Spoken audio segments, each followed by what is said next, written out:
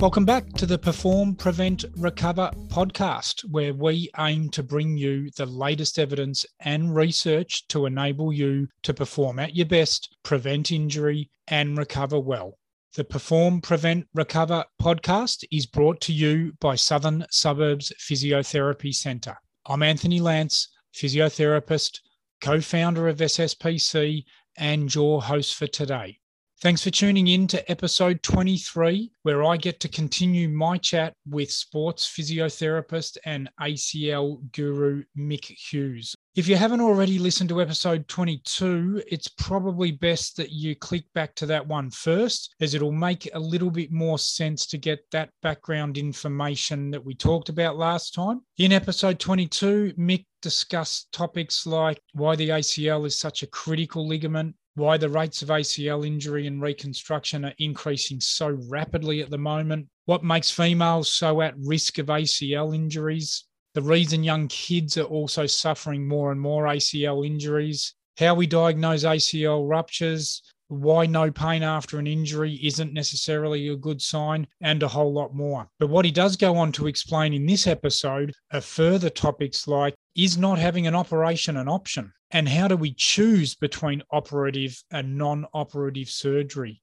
Mick also talks about why putting off your reconstruction for a short period of time might actually be really beneficial to you. We'll talk about whether the ACL can actually heal itself after a rupture, operations and rehabilitation in kids. We'll talk about how critical the rehabilitation is and what it involves. And Mick will also run through his famous ACL rehabilitation guide and talk to us how we can prevent ACL injuries in sport. There's stacks to get through, so we'll get straight into part 2 with ACL physio Mick Hughes. But just quickly, if you haven't already hit the follow button on our home site, please do so, and then you won't miss any of the great topics we've got coming up. Let's pick it up with Mick talking about operative and non-operative options after the diagnosis of an ACL rupture.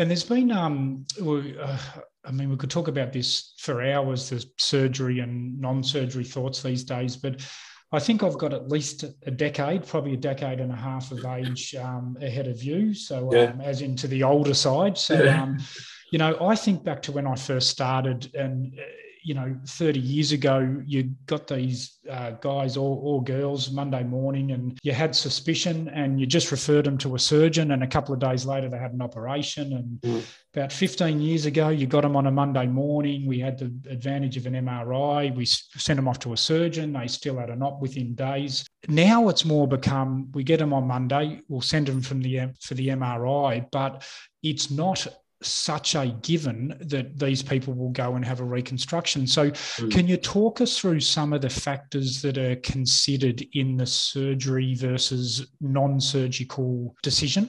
Yeah, definitely. Look, I still think the surgeon, and I'm a huge advocate for a collaborative approach here. I certainly don't hold on to my ACL patients and hide them from the orthopedic surgeon if I'm the first person that they're meeting in the treatment pathway. I mean, more often than not, I'm probably still, and it might be different in your clinical setting, Anthony, but in mine, I often get them after they've already had seen the GP, had the MRI, and actually have already met the surgeon. They're coming to see me for a non-operative discussion. So for me, it's the other way around. It's probably often the last voice they hear. But those who are listening, who may meet the person for the first time and they are their primary care provider, from the outset. Yeah, I still think it's important that you do absolutely include the surgeon in the consult. It's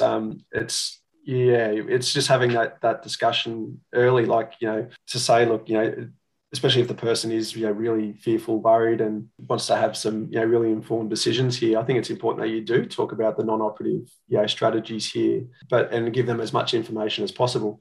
But in terms of the indications for surgery, absolutely. If there's a repairable meniscus and a cartilage injury, like a loose chondral injury that can be, screwed back in or screwed back down. If there's a meniscus injury that can be repaired, they certainly trump a lot of these non-operative choices out there, because ultimately cartilage and meniscus is key for long-term knee health and function and quality of life and all these things into the future for this young athlete or older athlete. So they kind of, the other important things to look out for, and especially tears in the medial meniscus. They're the ones that, it's the medial meniscus that's really, important for, it's medial knee joints, a big weight bearing surface compared to the lateral side. And, speaking to a few and reading a few papers, and speaking to a couple of surgeons, I'll probably leave the lateral meniscus tears, alone, if they can. Rather than try and do anything with them, chop them out or stitch them back. If they can salvage it and stitch it back down, great. But it's the medial meniscus tears that are really important to manage as well and manage appropriately. So they're kind of the big ones that would trump any non-operative decision. We still want to rehabilitate as much as possible to get that knee strong prior to surgery, but certainly they're two big main indicators there. And of course a fracture too. There's a fracture in there too that maybe is displaced and needs to be screwed back into place in the right spot. Then once again that's an important feature there for us to respect. And then age.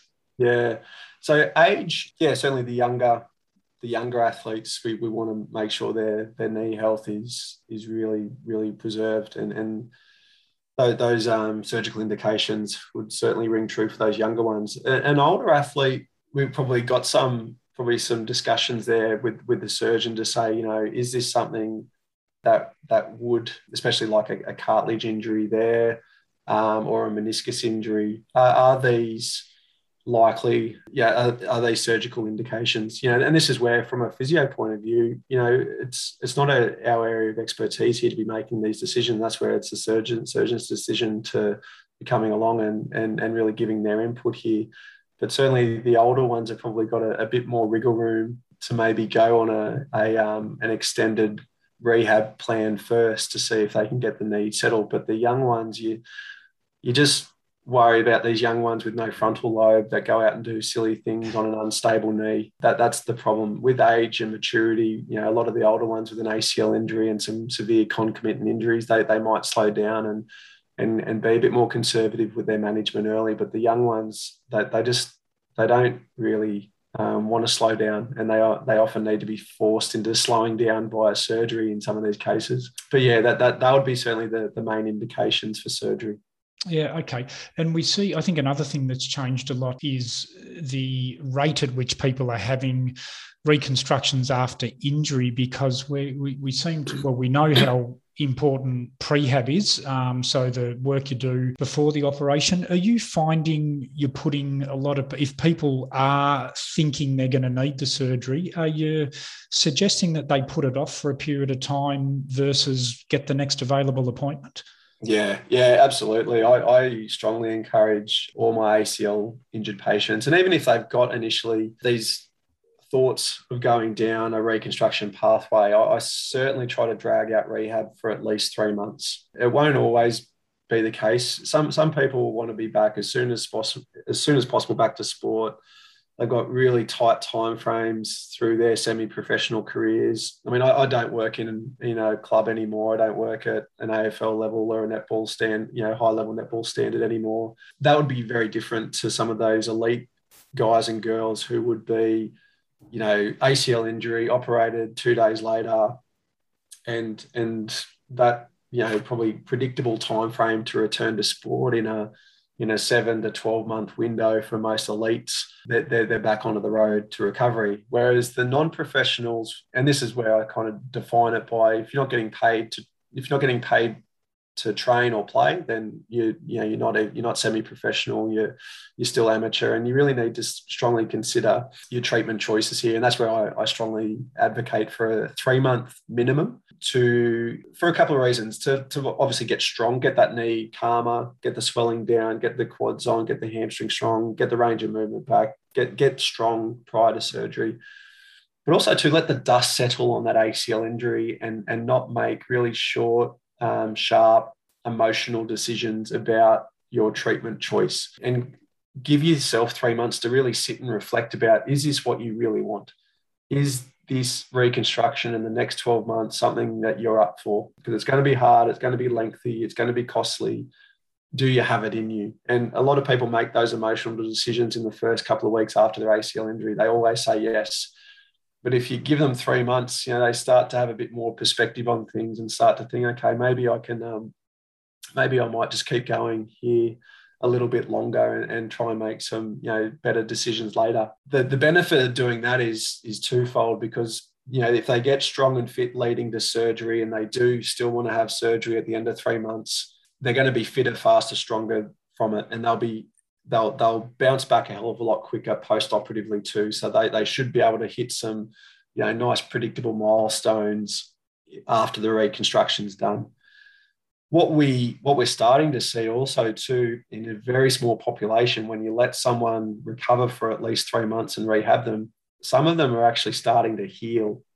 I've seen in the last couple of years, I've seen at least a dozen ACL healers, not copers, not people who have still got an ACL tear, that have magically, able to cope and land and pivot and twist and control their bodies greatly without an ACL, and that can go back to play, because there are that population of people who can. I've seen a very small population of ACL injured patients heal, where their ACL injured stumps have reunited either in the mid portion or at the proximal attachment where they most commonly tear. Now, because they've waited 3 months, biologically, they've allowed their body to at least give themselves a fighting chance of that to occur. Most people who have an ACL injury, if they jump the gun too early, they give them no chance at all. They have surgery within 2 to 4 weeks and surgery's done. They've given themselves no chance in hell of being one of these lucky ones. I don't know what the percentage of people would be that can heal. It's probably less than 5%. It's probably less than 2%. But they do occur. And the way I frame that to my patients is give yourself a fighting chance. I can't guarantee it'll happen. And I'll actually say it's a very low chance it will happen, but give yourself a fighting chance to see if you can be one of these lucky ones, to see if you can heal. If you can't, no worries. You're either going to be a coper or you're going to have a reconstruction. So give yourself that time. That's my. Yeah. It's a really fascinating thing that I think certainly in the past we never thought could happen, was that ACL to heal. But as you said, we're seeing evidence of it. And I think it's a good segue into when we're discussing the non-surgical approaches that, people expect if they've got a hammy or a calf injury that there's a risk when they come back that they're going to restrain. They sort of accept it, and it's a bit easier because worst case scenario might be another 3 weeks. But what people don't really know, and I think as physios, we're probably not good enough at discussing when we're laying everything out for our patients, is that, the stats tell us after a reco that only about a third are going to return to their pre-injury sport, and 1/5 of them are likely to re-rupture, and that half of them are probably going to go on and get some OA in the knee or some arthritis. Now, we're hoping that'll get better, but it's not as simple as it sounds that having a reco carries no risk. No, that's right. And that's the way when we have these non-operative discussions, it's kind of unfortunately for the athlete that has an ACL injury, you're damned if you do, you're damned if you don't. Like if you want to go, if the ACL injury itself is going to be a catalyst it's a trauma to the knee. And so that knee then is going to unfortunately go remodel, and it's going to have an inflammatory environment there inside the knee that lends itself to the development of knee osteoarthritis over time, plus or minus a meniscus injury that might have occurred at the time, and that big bone bruise that allows that evolution to occur. And that's a big thing. And you then combine that with, the graft failure rates and the contralateral injuries that are out there, like these things happen after an ACL injury that they often don't get talked about in our discussions about ACL injury and returning back to sport. So I think it is important that we sort of paint out that non-operative rehab is certainly a choice for people, and we know that some people can go back to sport without an ACL, but that probably the risk of re-injuring their meniscus and cartilage is going to be up there too, if they were to choose to go down that pathway. But we often forget that the reconstruction isn't perfect. The reconstruction absolutely carries risk. people still tear a meniscus and they still have cartilage injuries after a reconstruction. Obviously, the grafts can fail, and the osteoarthritis development over time, is just as bad as what someone is if they're going down a non-operative pathway too over time as well. So over the course of 10 years, the ACL injured patient's probably going to end up at the same point, whether or not they have a reconstruction or not.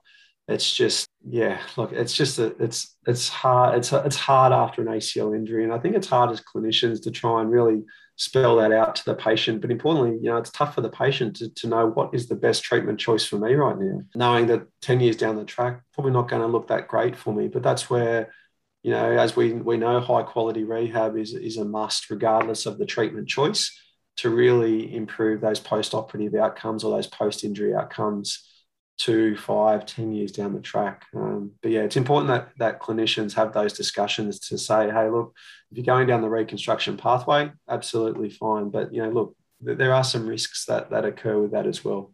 Yeah. Okay. And look, I think we're both involved in a good research project out of Latrobe at the moment, where we're hoping that, just had a really good rehab and which we'll get into the rehab now, is really going to help us reduce some of these stats. But just to finish off on young people and the surgery versus non-surgical choice. Yeah. How young is too young for a reco? Like what's your thoughts there? Yeah, it's tough. Like, I know I've looked after a couple of patients who are 13 to 30. I mean, I've not seen them now because in the city, it doesn't really lend itself for young kids to come and see me after school.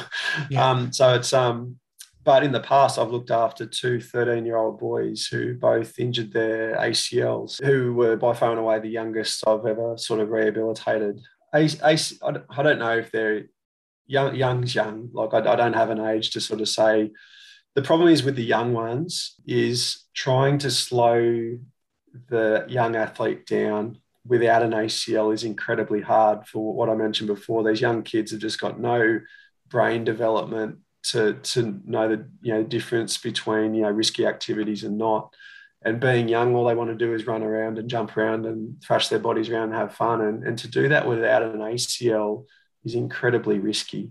When you can brace them up and you can do whatever you want to do, but ultimately they're probably still going to be, if they've got an ACL deficient knee, even in a ROM brace, they're going to have some degree of movement there that can have these instability episodes. So I know some surgeons will wait until the growth plates have covered over and have fused up, and then they'll reconstruct. But I know some surgeons that are comfortable in doing an ACL reconstruction on the immature skeleton and the immature athlete whose growth plates have not fused over yet. So it comes down to the surgeon's experience and their technical skill on, I guess, when it comes down to, do we reconstruct this 12-year-old kid who's still got a bit of growth and maturity to go, or do we wait, a couple of years until they've got a bit taller and bigger and their bone development's there, knowing that 2-year window is going to be pretty risky for them to, possibly sustain some, meniscus or chondral injuries there that would be far, far worse off for them in the future than reconstructing right now. Yeah, it's a really tough one. And that is a huge, and I'd hate to be making those decisions as a parent or as a surgeon, as a physio, to help them sort of, make those decisions. But sorry, what about what is left to us then, which is the decision on return to sport? Do you take, again, there's a theory that kids should be closer to 2 years. Do you take longer with your young kids than your more mature athlete? Yeah, after reconstruction, yeah, absolutely. I certainly, anyone under the age of 20, I and non-professionals too, I really push for 12 months minimum, and ideally try and squeeze that out to 18 months. It's hard to do that because the young athletes are 10 foot tall and bulletproof, and they've ticked off the 12-month mark, and the surgeons discharge them from their care more often than not by 12 months. And so they're sort of sitting around thinking, why do I have to wait another 12 months to go back to sport? I know there's that that paper by Tim Hewitt. Tim Hewitt's been a fabulous researcher in the ACL world that's suggested that we should be encouraging 2 years with our young under 20-year-old athletes. I get that argument, the biological argument, and the fact that within 2 years upon return to sport, that's where we're seeing our 30% re-injury rates in our young athletes. I kind of get that. But I also I guess that what isn't often spelled out very clearly when we sort of look at the data out there is what's the rehab quality like of those individual athletes over that, first all important 12 months. And we look at the data, a lot of that data, to be honest, comes from America. And the American healthcare system for rehab post ACL reconstruction sucks. Often it's insurance company driven. They basically will fund ACL rehab for twice a week for 6 months, and that's it.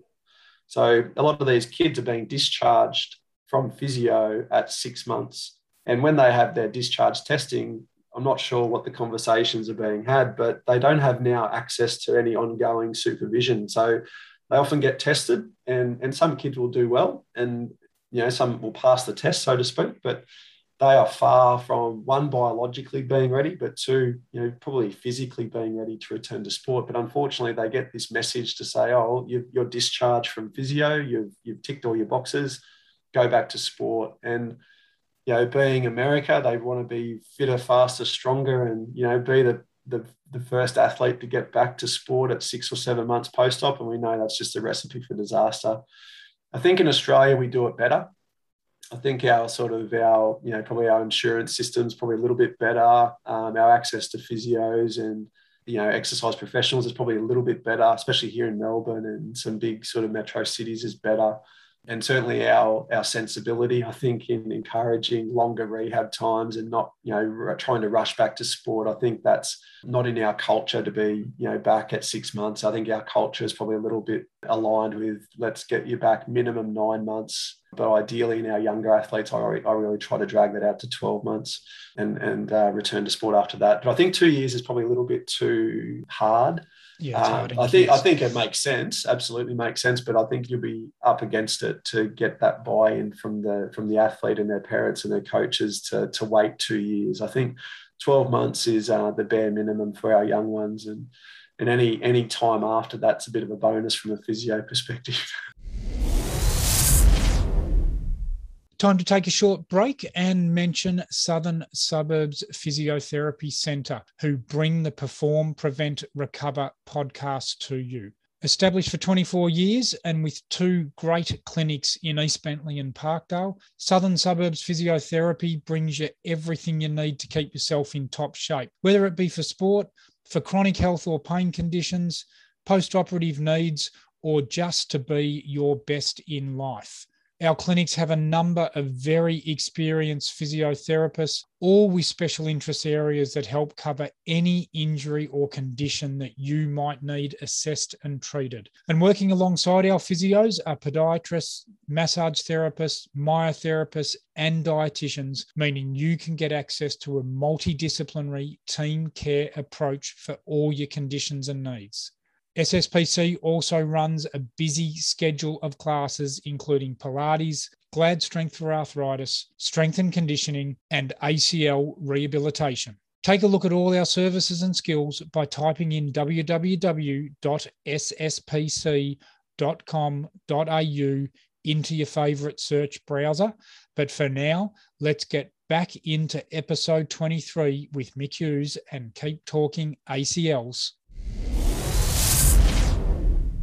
Let's talk. I mean, this is the thing with the rehab, and this is where we get our chance to shine as physios, and where I think we've got so much better is the work that you and Randall have done and the guide that so many of us use that has gone very much away from a time base, like you have reached 3 months, you can run sort of thing has changed so dramatically because of your work. Do you want to just take the listeners through what sort of structure they're going to get when they come to clinics like ours or come to you and follow this rehab guide?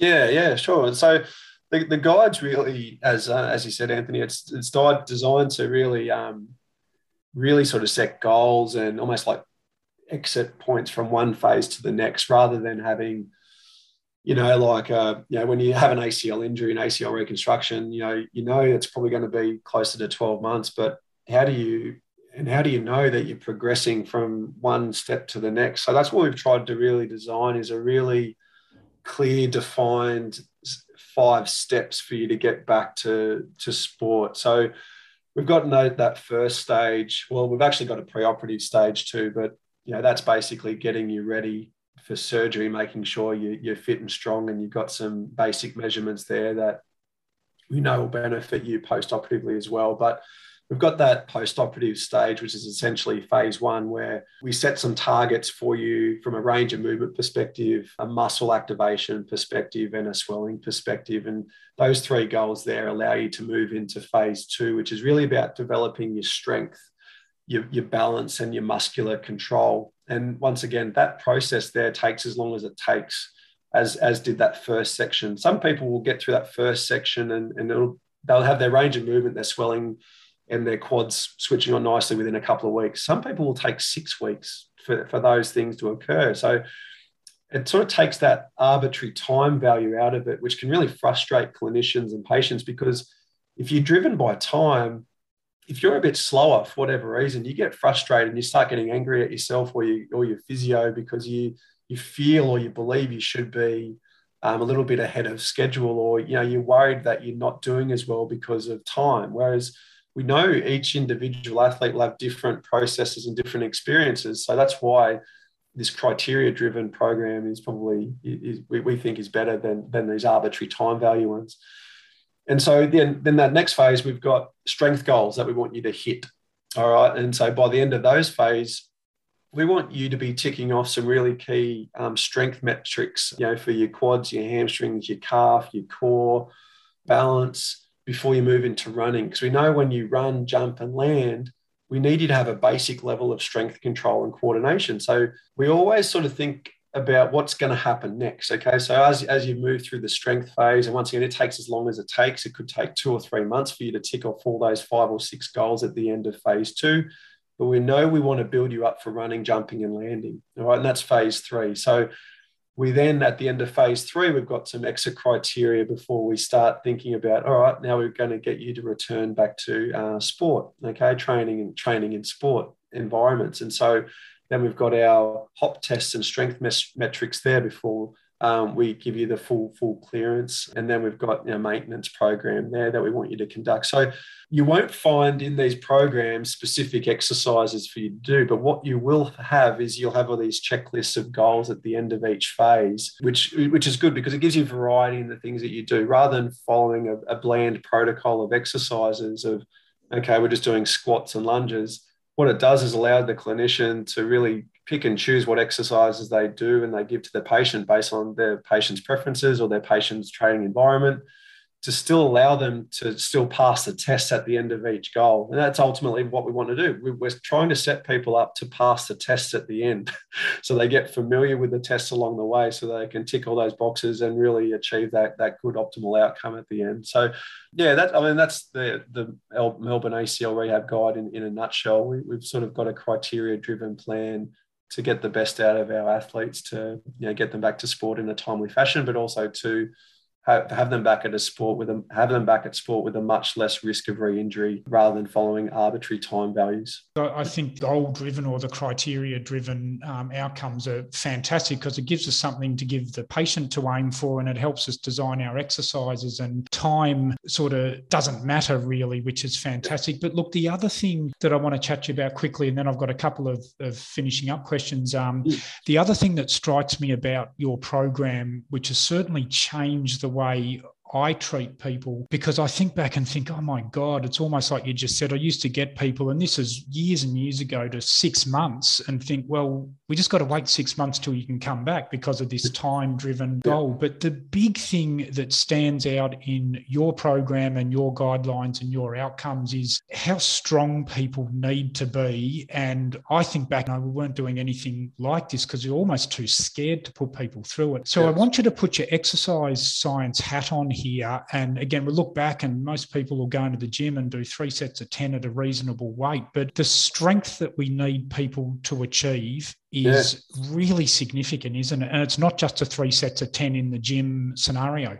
Yeah, exactly. Yeah. So you think about, when someone cuts and pivots, twists and lands, like those forces and those ground reaction forces that person is going to encounter, especially on one leg. You've got a dynamic netball athlete who's jumping, 50, 60 centimeters in the air to catch a ball, and now they're coming down on one leg. So, and that athlete might weigh 80 kilos, and that one leg, especially the quad unit and the glutes, that are going to be decelerating and controlling that knee, they've got to be incredibly strong then on that one leg.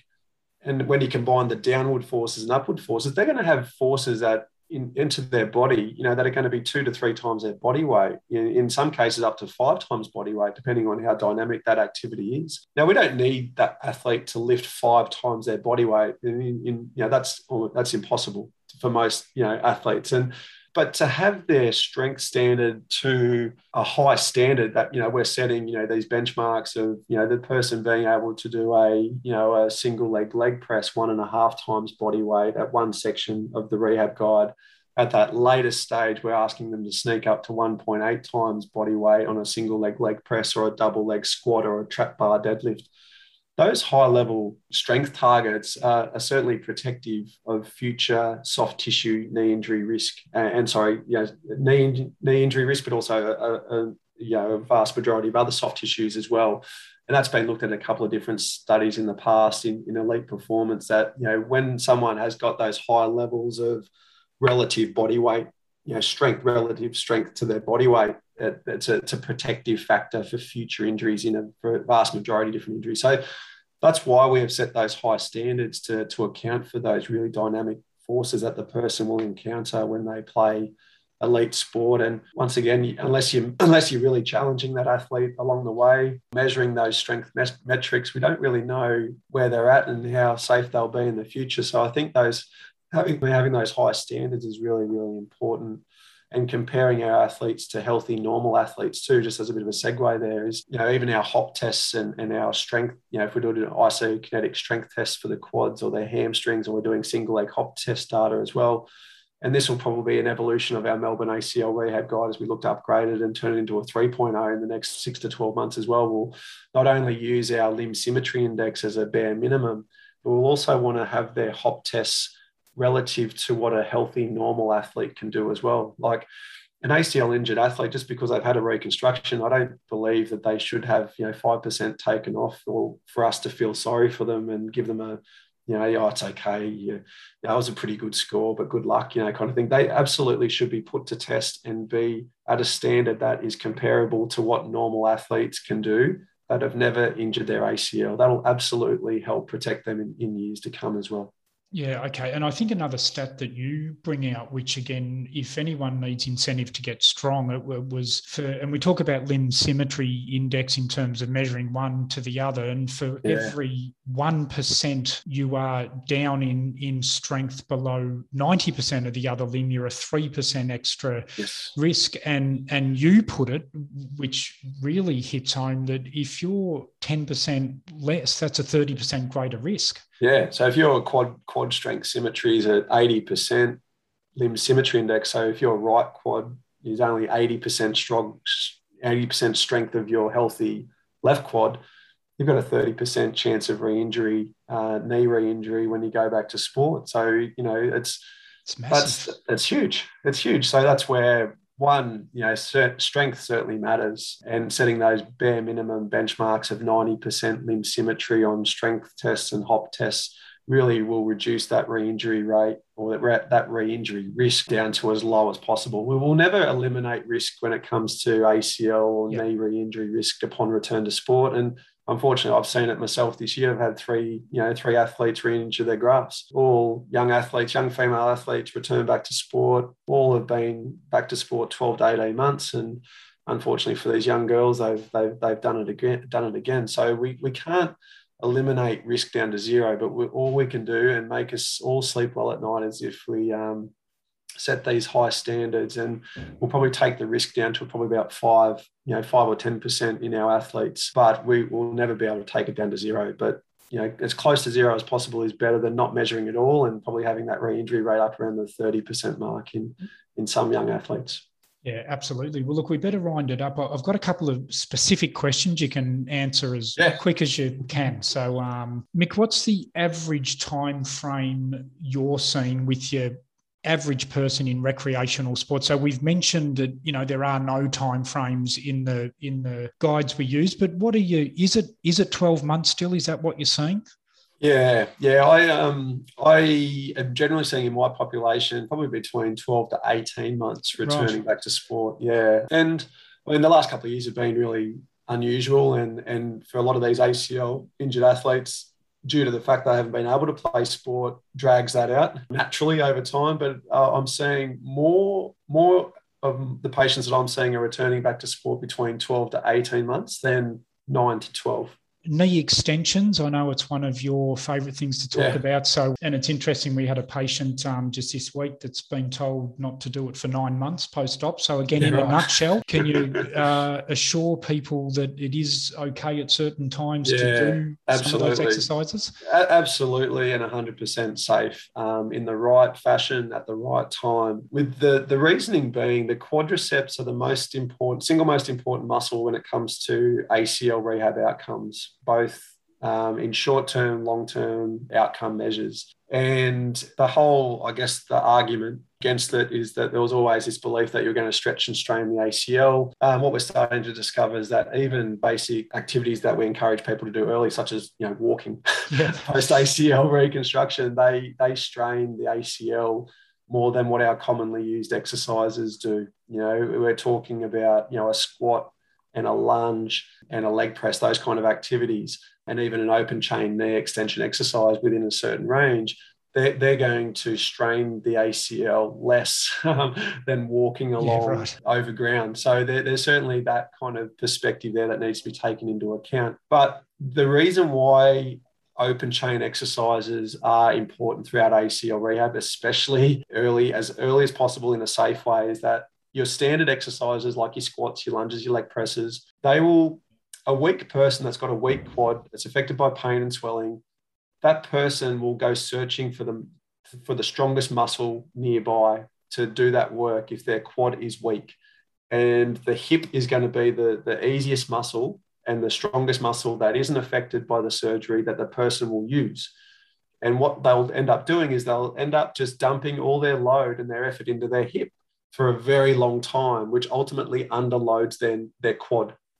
Knowing that the quad is so important to help shock absorb and protect the knee and for future joint knee health, the quad needs to be worked in isolation. And that's where the knee extension work, done at the right time, the right angle, the right range of movement, the right strength, is absolutely safe if we do it sensibly. So my rule of thumb is in the first 4 weeks, I'm comfortable in doing an unloaded knee extension where the person's sitting on the edge of the bed and just simply working against gravity. There's going to be very, very minimal stretch or strain or problem on the ACL, and it'll be much, much less than what we're doing is when we're encouraging them to walk or to do a squat. To get a bit more effort out of the quad, I'd be doing, and I comfortably do isometrics at 90 degrees and 60 degrees. We know the ACL starts to get some strain in it between 0 to 30 degrees of knee flexion. So at 90 and 60, we're far, far away from any potential harm to the surgical graft. And then from 4 weeks through to 12 weeks, we know between 90 and 45, we know we can swing that leg up and down safely without having any harm or ill effect to the surgical graft as well. And we can do a tremendous amount of work to the quad. After 3 months, we know biologically the ACL has gone through its vascularization process. We know it's, you know, really strong and united. And we know now we can start adding some load through full range, which will only make that knee strong and robust. And then we just gradually add load after that. So, yeah, I shake my head sometimes when I hear some of these stories that have, you know, these messages and these avoidance messages of knee extensions are still hanging around, unfortunately. Hopefully we can keep banging the drum to say they're safe, effective, and very important ultimately. Yeah. Well, it's a nice way to put it when you say you're putting more load through it walking, so that should hit home. Yes, now, that's right. To finish up with, last thing, someone comes to you for pre-op advice and you decide that surgical intervention is probably the best way to go, but they can't come to you for their rehab because they live in the country, let's say. If you can only leave them with one critical tip for their post-op rehab, what would it be? Yeah, so good one. get the quads on. That's quads. Quads are king, quads are queen, depending if you're male or female, or how you look at it. But quads are really, really important. And I think that's where, as long as you've got a strong quad and you've got a quad that's functioning nicely, you're going to give your knee joint and your knee health a really good chance of having a good outcome. And for someone that can't come into, even if they live, out in the country, they live on a farm, they can't make it into their physio or the gym, a few times a week, or come and see us in the city or whatever it is. That's what I said, that very simple sitting on the edge of the bed doing knee extension is going to do a wonderful, wonderful thing. It's going to help keep the quads on. It's going to help with the range of movement. It's going to help dissipate some fluid.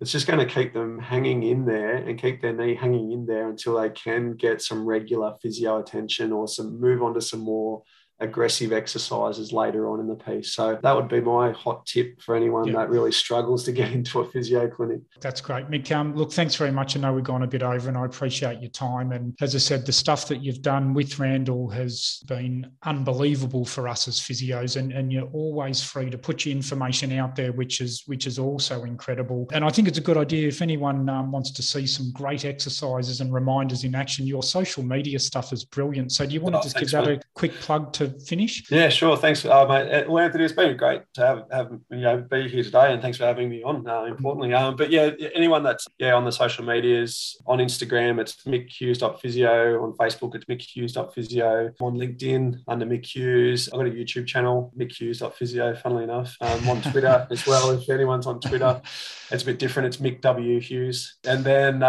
so there's plenty of social media options there. I'm not on TikTok, and I don't ever think I will be. So don't go searching on TikTok for me. I won't get on that. I'll keep that to the young ones, mate. But there's plenty of options there for anyone that's on any of those social media platforms to check out some of my stuff that I share. Yeah, look, that's great, Mick. And look, thanks again so much for giving your time to all of us physios and all of our patients. It's much appreciated. Pleasure, Anthony. Thanks very much, mate. I hope some physios and clinicians and patients have got something out of today's chat, mate. Yeah, I'm sure they will have. Thanks very much, Mick. Thank you. Well, that's it for episode 23. And what an amazing opportunity it was to speak to such a legend in our physio world, a guy who's changed our management on ACLs possibly more than any other person. It's such a devastating diagnosis to receive, that of an ACL rupture. 1 minute you're out there playing sport unrestricted, and the next you're potentially facing 12 months on the sidelines. But there is hope, and it's not all doom and gloom. Hopefully we've covered everything you wanted to know in these 2 episodes about ACL injuries. As you've heard in both the episodes, our thinking on not only ACL rehabilitation, but simply whether you actually should have the surgery has changed a lot because of the incredible advancement in knowledge and research that we now have to use. And I'm sure there's heaps of great points and tips that you've all gained from listening to Mick. There were a lot of great tips, but for me, my take-home points were probably 2. Firstly, if you've got an ACL injury, make sure you see a good physio that regularly deals with ACLs, like we all do here at SSPC. The physios really need to follow the latest up-to-date evidence and research regarding ACL injuries and rehabilitation because it has changed a lot. The processes have changed, so finding a practitioner that's up-to-date is really important. And secondly, strength is key. So it doesn't matter whether it's pre-op strength, early rehab strength, mid-rehab strength, late rehab strength. It doesn't matter what phase. You have to have a good progressive exercise program that's based on sound principles of strength and loading. And this program actually needs to continue long after you've successfully returned to sport to reduce that risk of suffering the injury again. And if I can add one of my own points that I use for all my ACL patients when delivering the nasty verdict, it's use your rehab to come back bigger and better than you were before the injury. So your focus obviously needs to be on your knee rehab, but you can absolutely make sure that you come back stronger, fitter, faster, more agile. Whatever it was that you may have needed some work on, this is the time to devote to your knee and an aspect in your sport that needed some development. You can turn a negative into a positive and come back a better you. So that's it for now. Thanks again for listening, and we look forward to having you on board for episode 24.